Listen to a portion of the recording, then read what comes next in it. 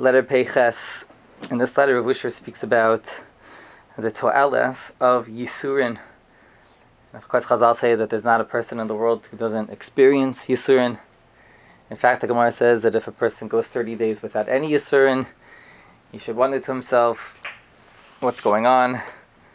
So, Yissurim is a fact of life, and it's something that everybody deals with, and Rav Usher gives us an insight, a very important insight into Kabbalas HaYissurim and the To'eles of Yissurim. So he writes in this letter, Kibalti v'karasi michtavcha hahuma b'tesumaslei v'seira ma'omer ma'adaber. I received your letter, I read it through in great detail, with a lot of attention, and I don't have any words. There are no words, he says. V'yadati b'ni yadati. I know, my dear son, esma koivecha v'yisurecha hatzumim, the tremendous pain and suffering you're going through. Asher safek gadol im yishul asecha yuchal talas makla. To which Rav Usher says, I see that you can't convey properly, or maybe it wouldn't be humanly possible to put on paper exactly what you're describing and what you're going through.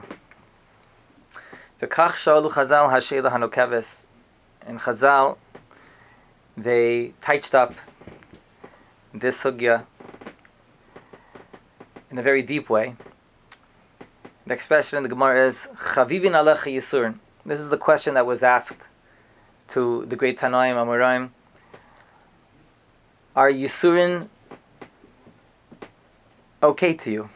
The word, that's a very light way of translating Chavivin. But the Tanoim Amoraim had ways of removing Yissurim and bringing upon themselves or others Yissurim. And the barometer of that was Chavivin alecha Yissurim. How are you with Yissurim? What's your relationship with pain? Simin sheish lishal al zeh, ki ein ish chafetz b'hem, aval b'emuna chafetzim b'yikram. He says the reason for such a question is because there's two sides to Yissurim. The obvious side is that nobody wants them. That's understood. However, the flip side of Yissurim, from the realm of Emunah, says Rav Usher, is that chafetzim b'yikaram, they are very precious and desirable. B'to'eles hanafshis hamaruba hanitzmachas ha'yidei ha'yisurim. The tremendous gains that a person has spiritually on the level of neshama through these yisurim. U'ma enosh ki yishal b'karcha chatochai. And of course, this is something very mysterious. And he who goes through yisurim, it's not a matter of choice usually. But Rav Usher is laying the foundations for us as we go weiter in the Sinyan, that there are two sides of Yissurim. So he explains, what gains do we gain from Yissurim? It becomes clear to a person that Hashem is the root of his life. The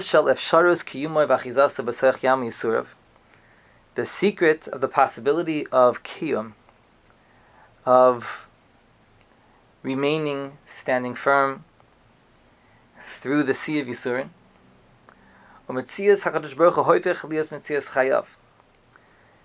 the idea of enduring Yissurim makes it clear to a person that HaKadosh Baruch Hu is not somebody who's a stander-by, a bystander.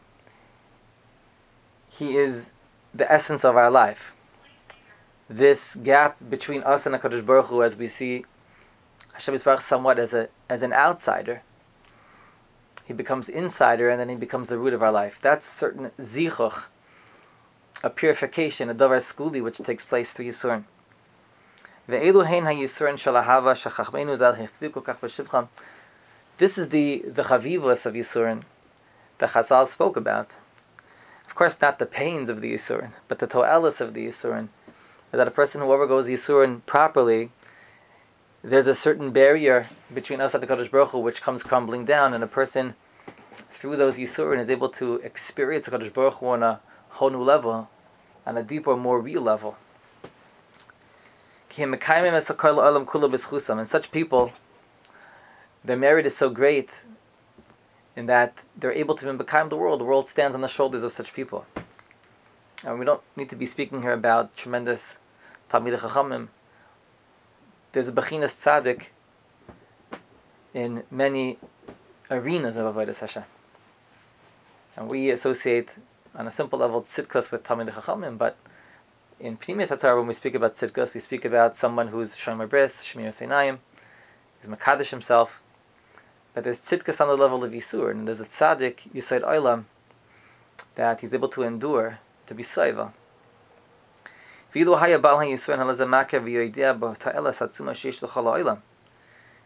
Baal Yisurin would understand and be aware of the tremendous gains that the whole world has due to him, and to what extent these Yisurin are beneficial not just to him, but to all the Olamas, he would delight and be so happy about these Yisurin. It's just very difficult to withstand these Yisurin. But if we throw ourselves onto Kadosh Baruch Hu, if we ask Him for the ability to endure, there's a kasha which is being formed with the Kadosh Baruch Hu through these Yisurim, in which there are no barriers. And we're able to experience in a real way that the Kadosh Baruch Hu is the root of our life. So says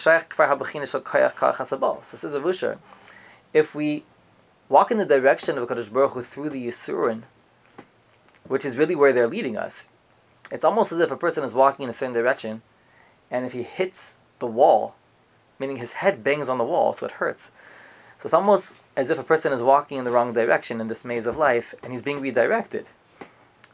Dahainu towards the Kadosh Baruch Hu. When a person finds the Kadosh Baruch Hu through these Yisurin, so then says Rav Usher, if a person is davik to Kadosh Baruch Hu and he's experiencing Hashem as the root of his life, there's no pain for a person who's davik by Hashem. When a person is in a moment of dvekas with the Kadosh Baruch Hu, there's nothing to bear. There's no pain. Living in a world of dvekas means that a person is transcending the experiences of this physical world. He's bringing the next world into this world, having that dvekas. So what does it mean, pain? Pain is something relative. If a person is in a state of dvekas, so then whatever pain he should feel, according to the tev of this world, he doesn't experience it because the dvekas is mevatel that tsar. It's very profound. Now, of course, kolas chalos kashas, especially when it comes to Yisurin, it itself is kasha. We wouldn't want to touch it with